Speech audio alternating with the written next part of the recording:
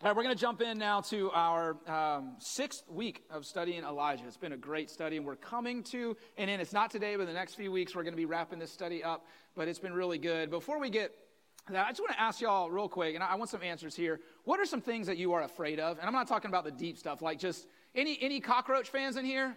Who loves a good cockroach? Scared of them? Who's scared of cockroaches? Okay. You? All right, good. It's a great place to live in Florida if you're scared of cockroaches. What else? Spiders. Any spider fans in here? Yeah, okay. Snakes, okay. What's that? Lizards. You're just naming everything that is in Florida, right? Right, mosquitoes, yeah, mosquitoes. Anyone scared of raccoons besides me? That is my thing. Yes, raccoons are the devil's house cat. I hate them with a passion. They're the worst animals in the world. I don't mind spiders or roaches, but do not throw a raccoon around me. I'll hurt you and the raccoon. Possums? That's another one. Someone say you like possums? Good night, Irene. Did we not address any other ones? Rats, that's a good one. Rats. Gators, yeah, for sure. Yeah, gators for sure. I think the gators were scared of wildcats yesterday. Anything else? No, okay, that's pretty much it. Yeah, we all have things that we're afraid of, right?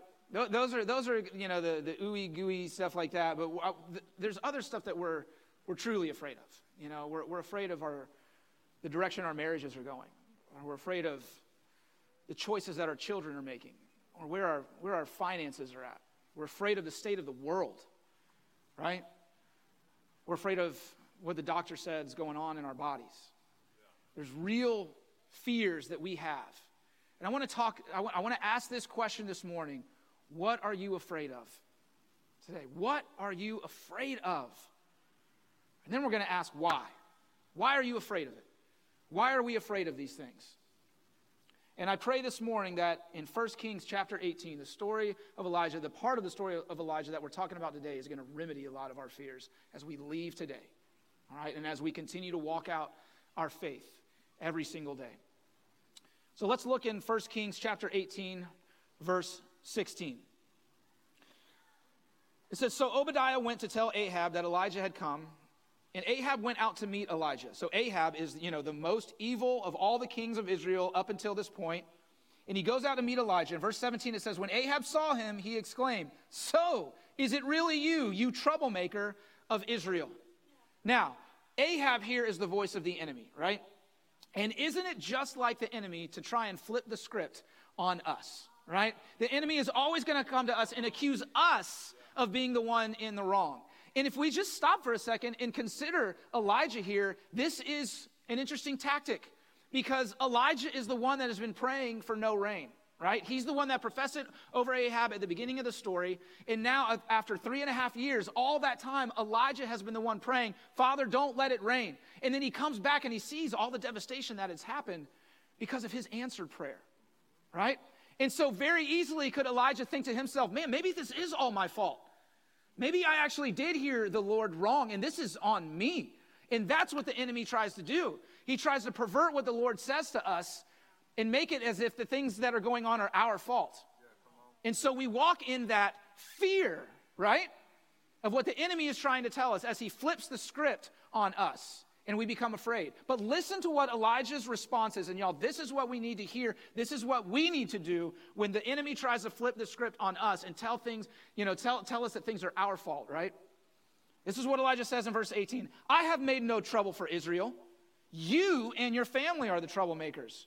For you have refused to obey the commands of the Lord and have worshipped the images of Baal instead."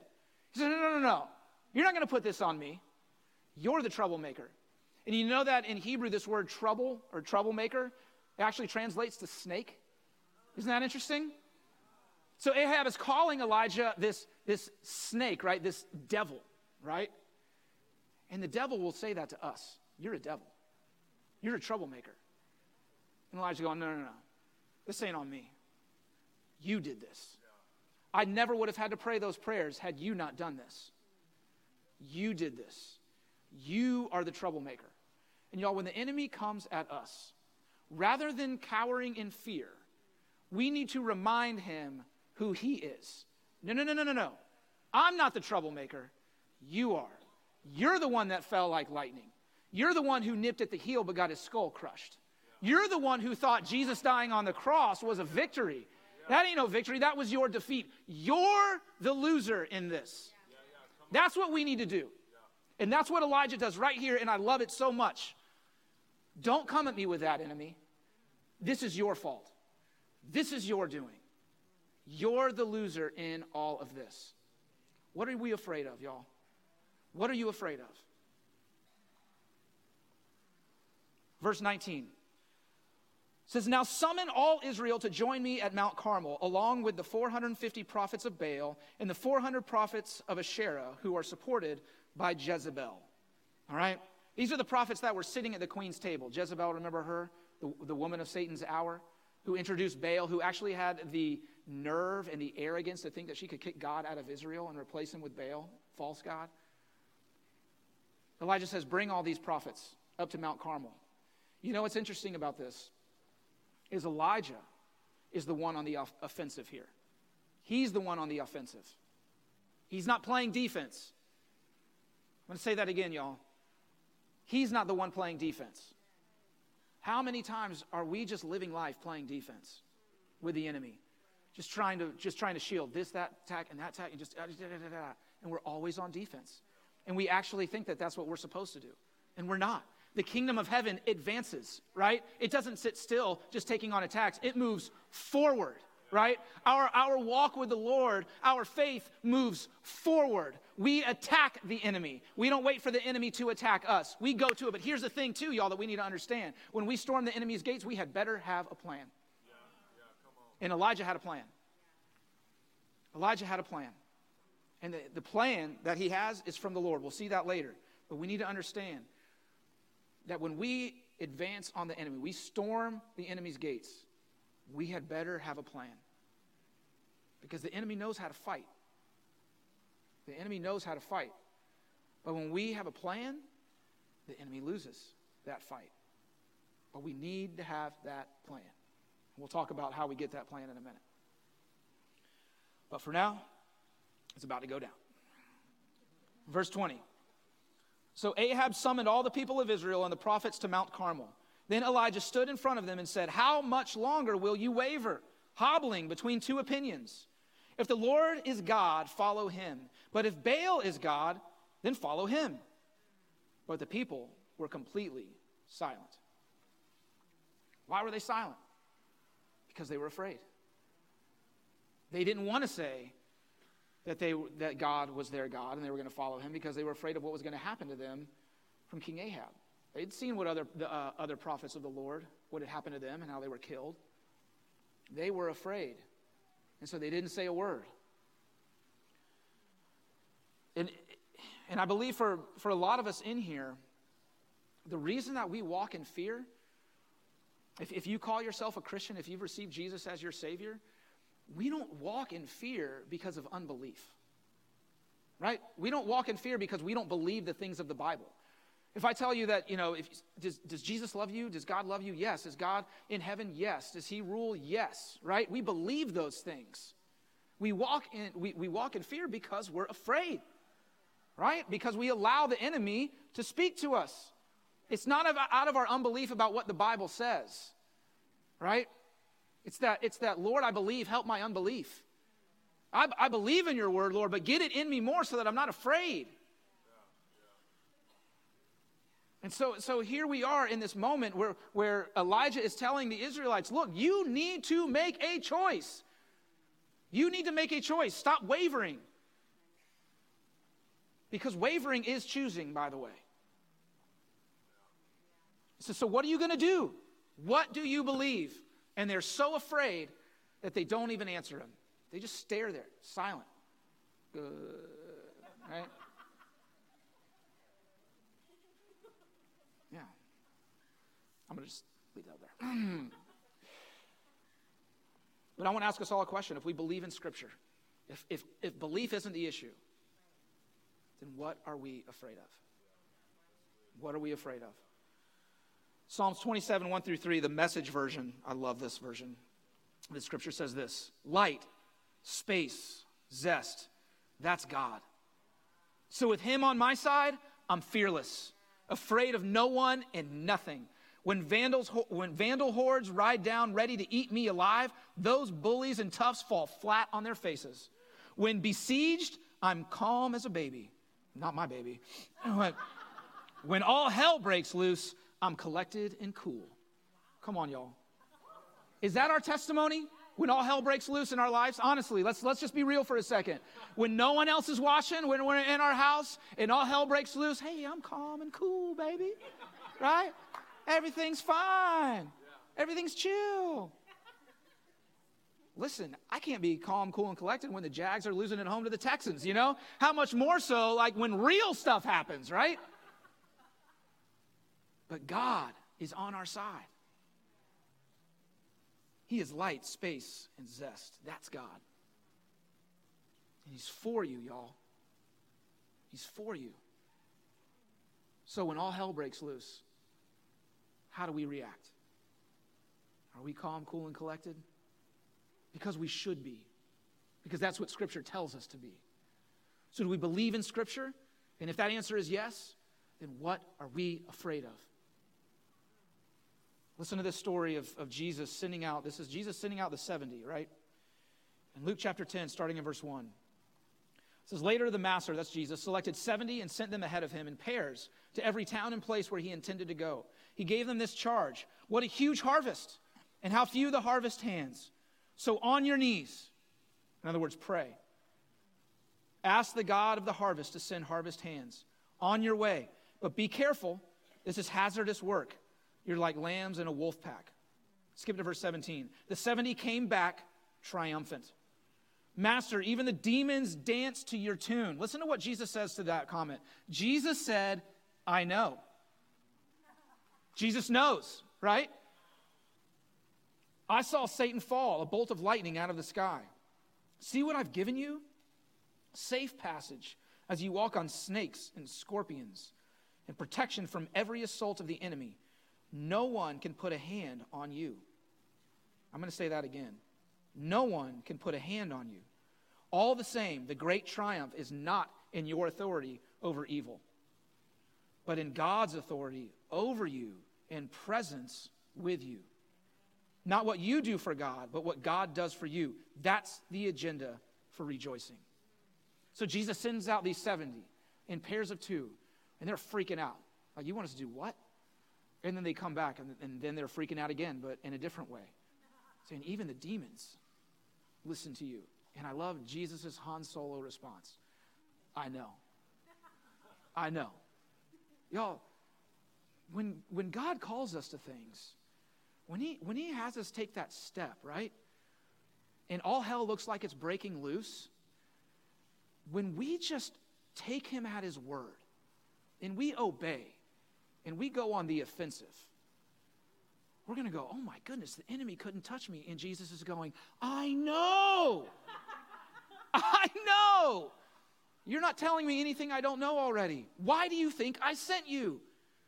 You might be lambs in a wolf pack, but that wolf pack has no bite, right? Has no bite on you.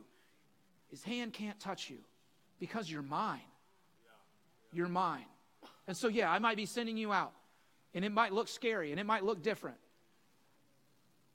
But I got you, and the enemy can't touch you. And y'all, if we believe that, what are we afraid of? What are we afraid of? Back to the story of Elijah in verse 22 of 1 Kings 18. So here's the plan. Then Elijah said to them, I am the only prophet of the Lord who is left, but Baal has 450 prophets. Now bring 2 bulls.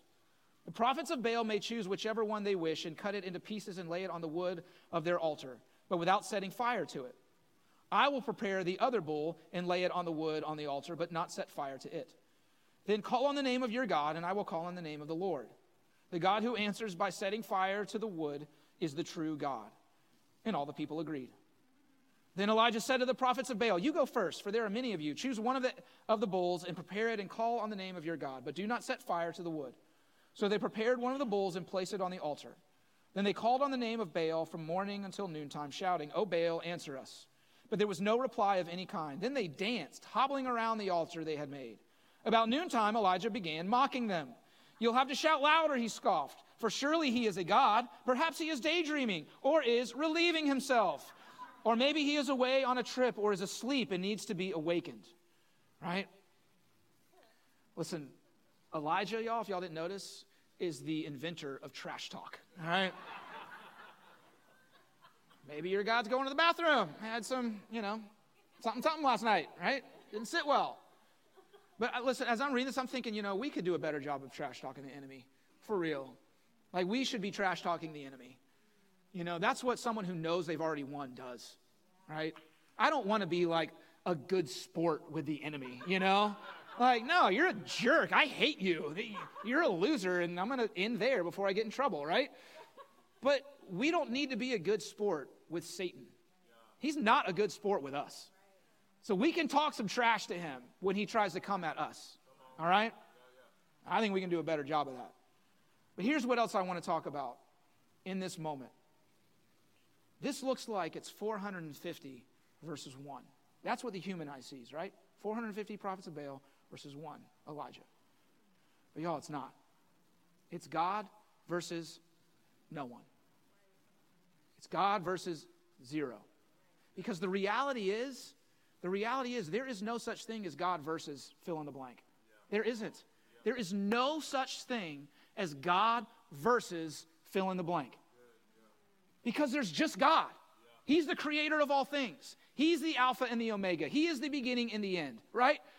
He created all things, and when in his time and his purpose is fulfilled, he's going to come back and take it all back again.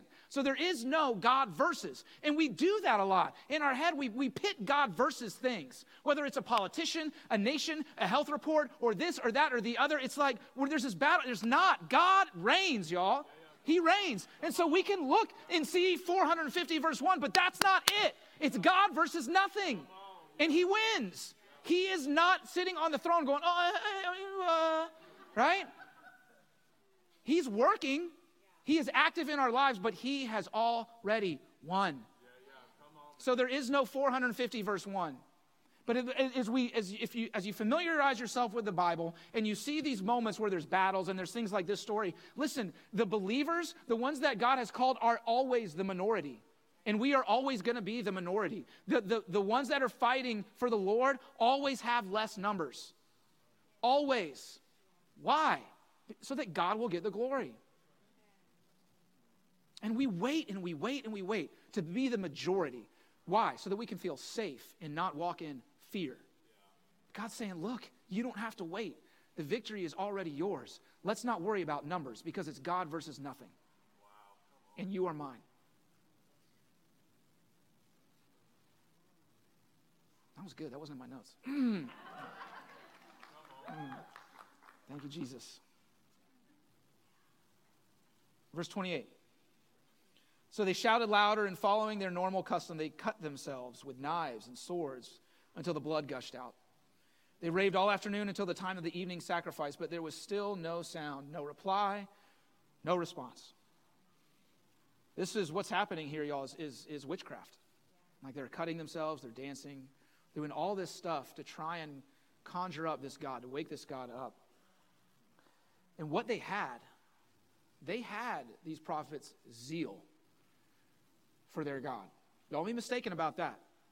They had zeal for their God, but what they didn't have was God. They didn't have truth. Their zeal and their passion was misdirected to something that was false. So they can dance and they can cut themselves and do all these things. But you can have all the zeal in the world, but if you don't have truth, you have nothing. And they have nothing in this moment. Then verse 30, Elijah called to the people, "Come over here."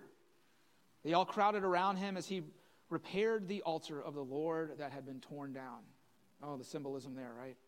God's saying, what you tore down, I'm about to rebuild. You can try and tear me down, but you cannot. You will fail. And we need to know that, y'all. We need to know that. As we live this life in the world that we're in now, the world cannot tear down the kingdom of heaven. They can try. And they can maybe at times even look like it is. God's just going to come, he's going to rebuild it. And that's what he's doing here in this moment. And it says in verse 21, Elijah took the 12 stones, one to represent each of the tribes of Israel, and he used the stones to rebuild the altar in the name of the Lord. Then he dug a trench around the altar, large enough to hold about 3 gallons.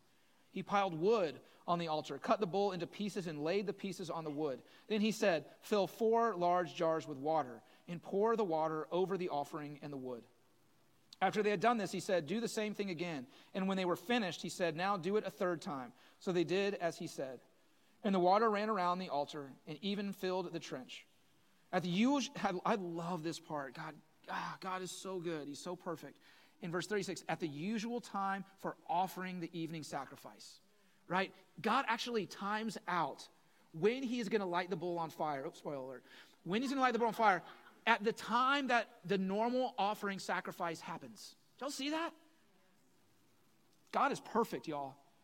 It said, Elijah the prophet walked up to the altar and prayed, O Lord God of Abraham, Isaac, and Jacob, prove today that you are God in Israel and that I am your servant. Prove that, here it is, y'all, I have done all this at your command. That's the plan right there. O Lord, answer me.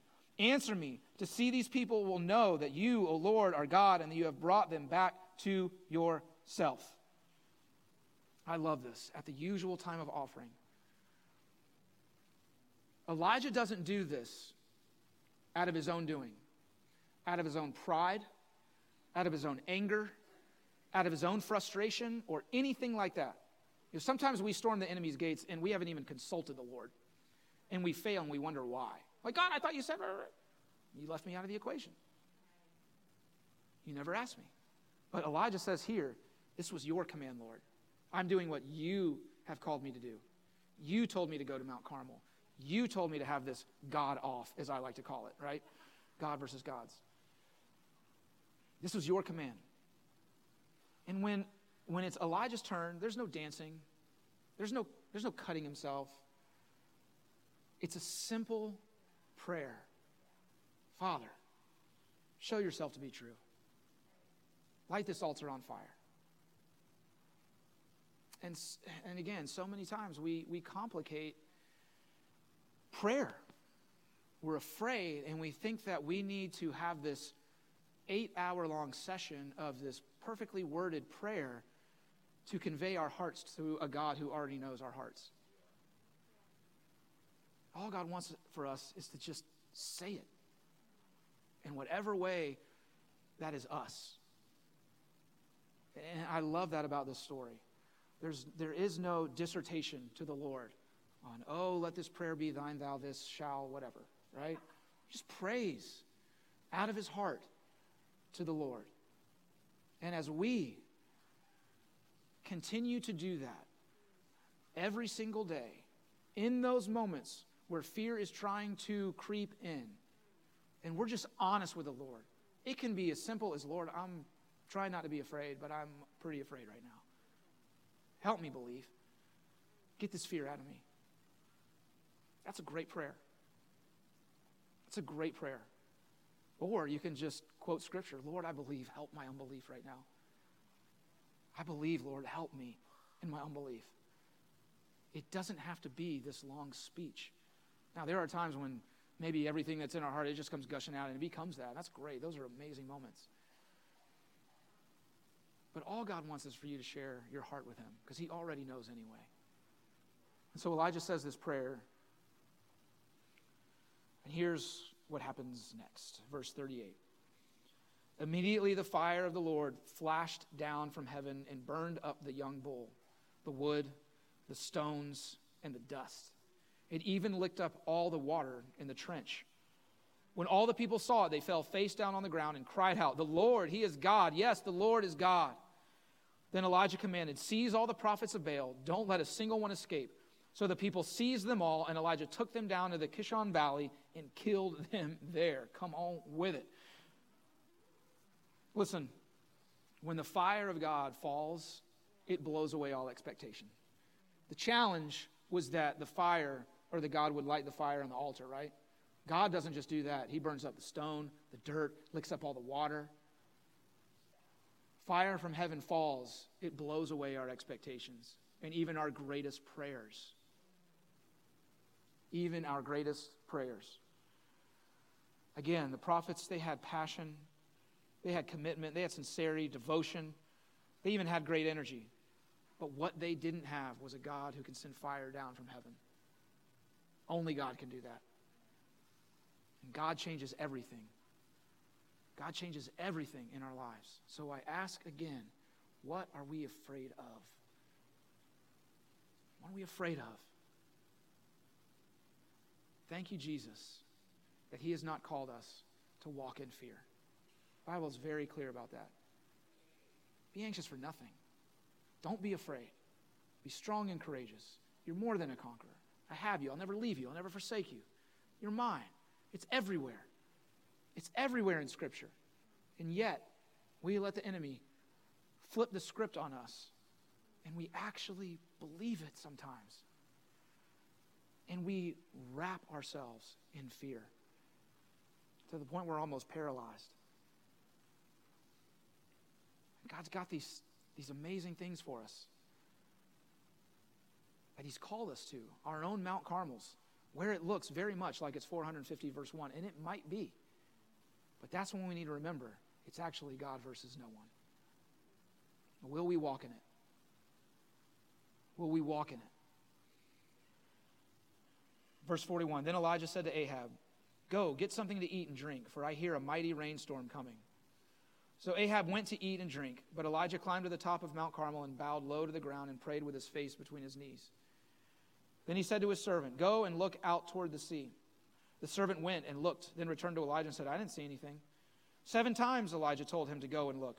Finally, the 7th time, his servant told him, I saw a little cloud about the size of a man's hand rising from the sea.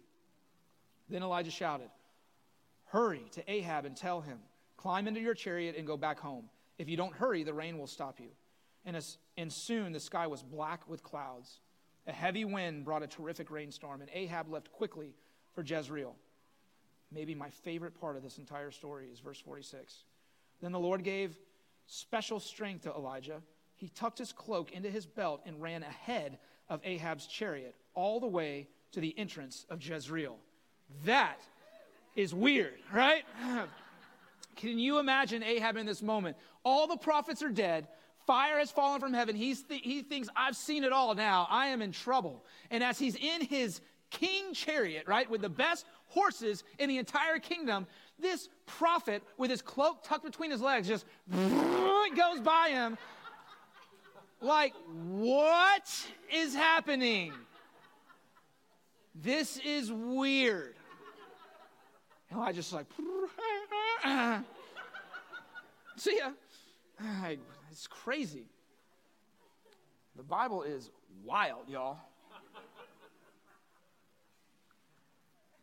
But here's what led to the rain coming. Here's what led to the rain coming. First, it was a crucible. It was Elijah going on a crucible to Cherith and then to Zarephath, eating from ravens, drinking from the brook, believing that God was going to restore the flour and the oil, having a widow provide for him, all those things that we've talked about over the weeks. It was faith. It was obedience. It was persistent prayer. Even in this last moment, 7 times, he tells his servant to go look. He's not dismayed by one time his servant saying, look, there's nothing over the water. He said, go back again, go back again, go back again. 7 times he tells him. It's persistent prayer in those 3.5 years. It's not being satisfied with the conditions of the world around him. It's hearing the voice of the Lord and being obedient to what he is calling Elijah to. It's all those things that led to the rain. It's all those things that led to the rain. And I just want to say again, he tells Ahab in verse 41, I hear a mighty rainstorm coming. Y'all, I hear a mighty rainstorm coming. I hear a mighty rainstorm coming at Beaches Chapel, but in the church. God is doing something. And if you can't feel it, you need to try harder. Open your eyes, right? Because it's coming.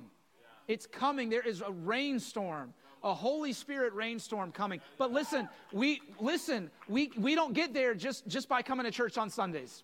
It doesn't happen that way. We all got to press in. We got to go through our own crucibles, right? But here's the thing, we can do it together. That's why, I'm going to say again, broken record, you need to join a community group. If you haven't yet, it doesn't matter. Join one this week.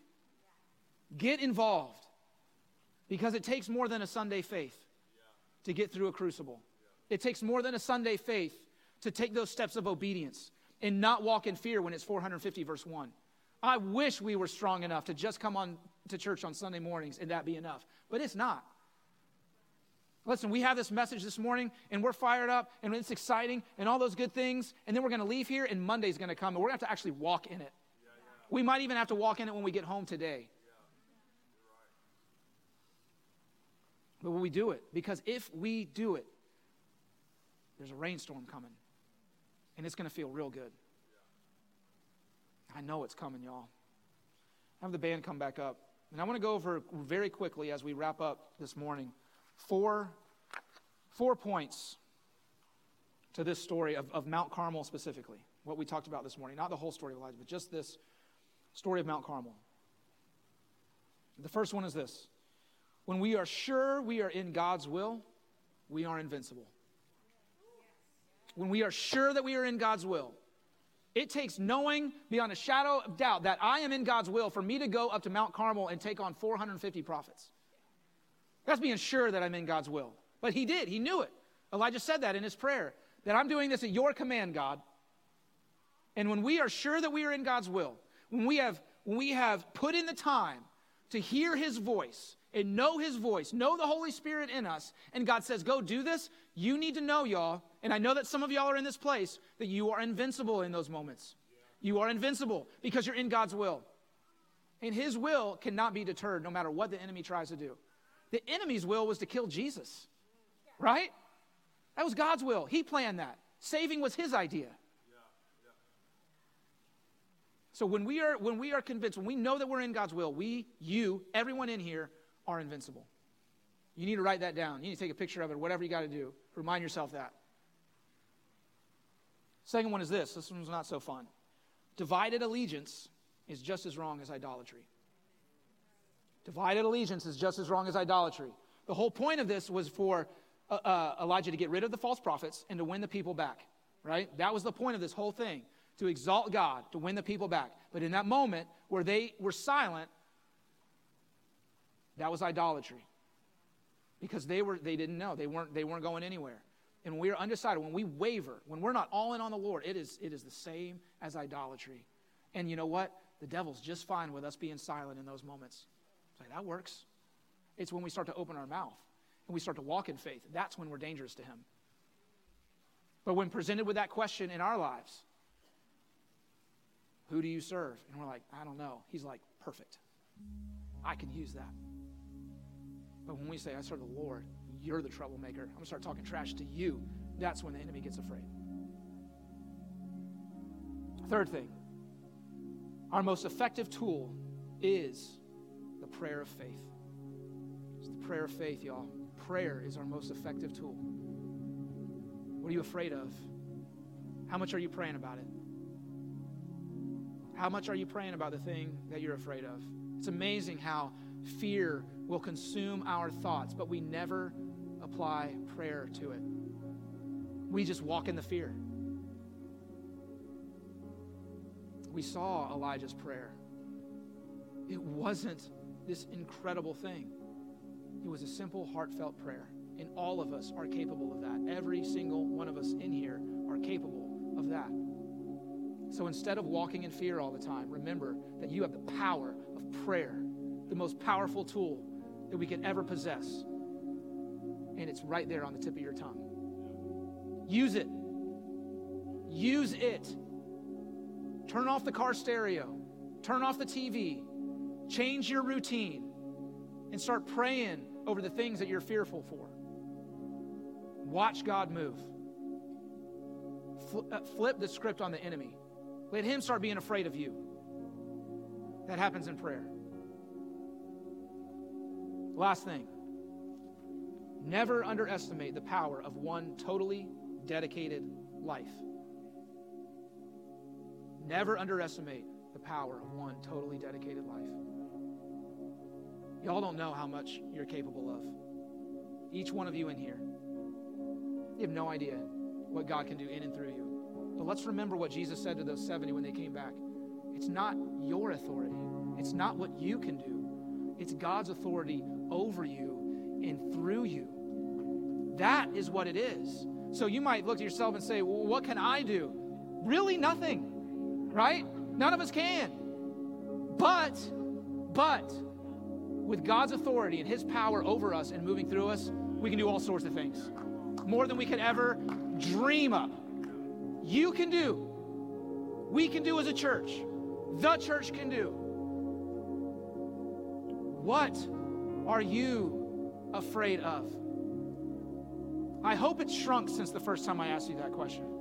I hope it feels a little smaller now, because it should. Because whatever that thing is, it's still God versus no one. It's still God versus zero. You might say, well, all these questions, look, you just got to take it one day at a time. Start today. Start praying over it. Elijah, from when he spoke to the king to when the rain came, was 3.5 years, and he was on a journey that entire time. And we got the highlights in his story. But there's a lot of that 3.5 years that we don't know anything about, where it was just kind of the same thing every day. I mean, think about it. Eating with the widow the same bread every day. Every day. Just praying to the Lord. God, don't let it rain. Don't let it rain. I'm here again today. Don't let it rain. Day after day. Must have felt like forever. But then God says, okay, it's time, go. I want to say to y'all, God's will is not for us to walk in fear. And there's things that are in front of you, things that you're in right now, things that we're all facing that are causing us fear, real fear. Say it ends today. It's not to say that the situation is going to go away, but the fear that the enemy has been trying to put in our lives, in our ears and in our minds and our hearts, ends today. Because he's the loser. He's the troublemaker. And he is lost. We have the Lord, y'all. We have the Lord. And we're going to go one day and Jesus say, hey, it wasn't like I thought. He said, I know.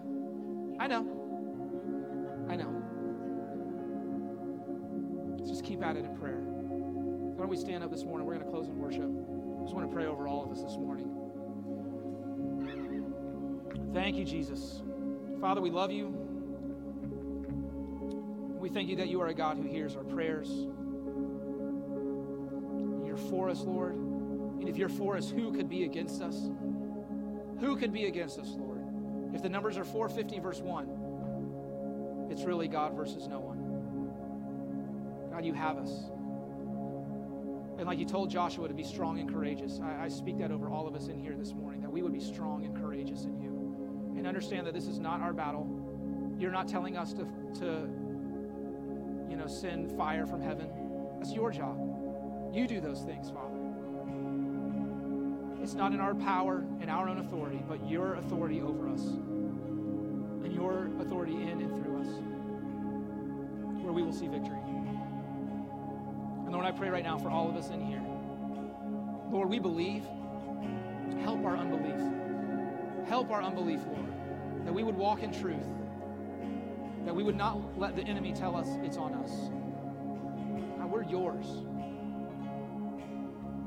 Break the chains of fear over anyone in this room that is walking in that reality, Lord. That's not reality, Lord. That lie. Lord, they are consumed with fear. They are imprisoned by fear. God, break those chains right now in Jesus' name. Set them free. Set them free, Father. Let them be re-energized, Father. Reinvigorated.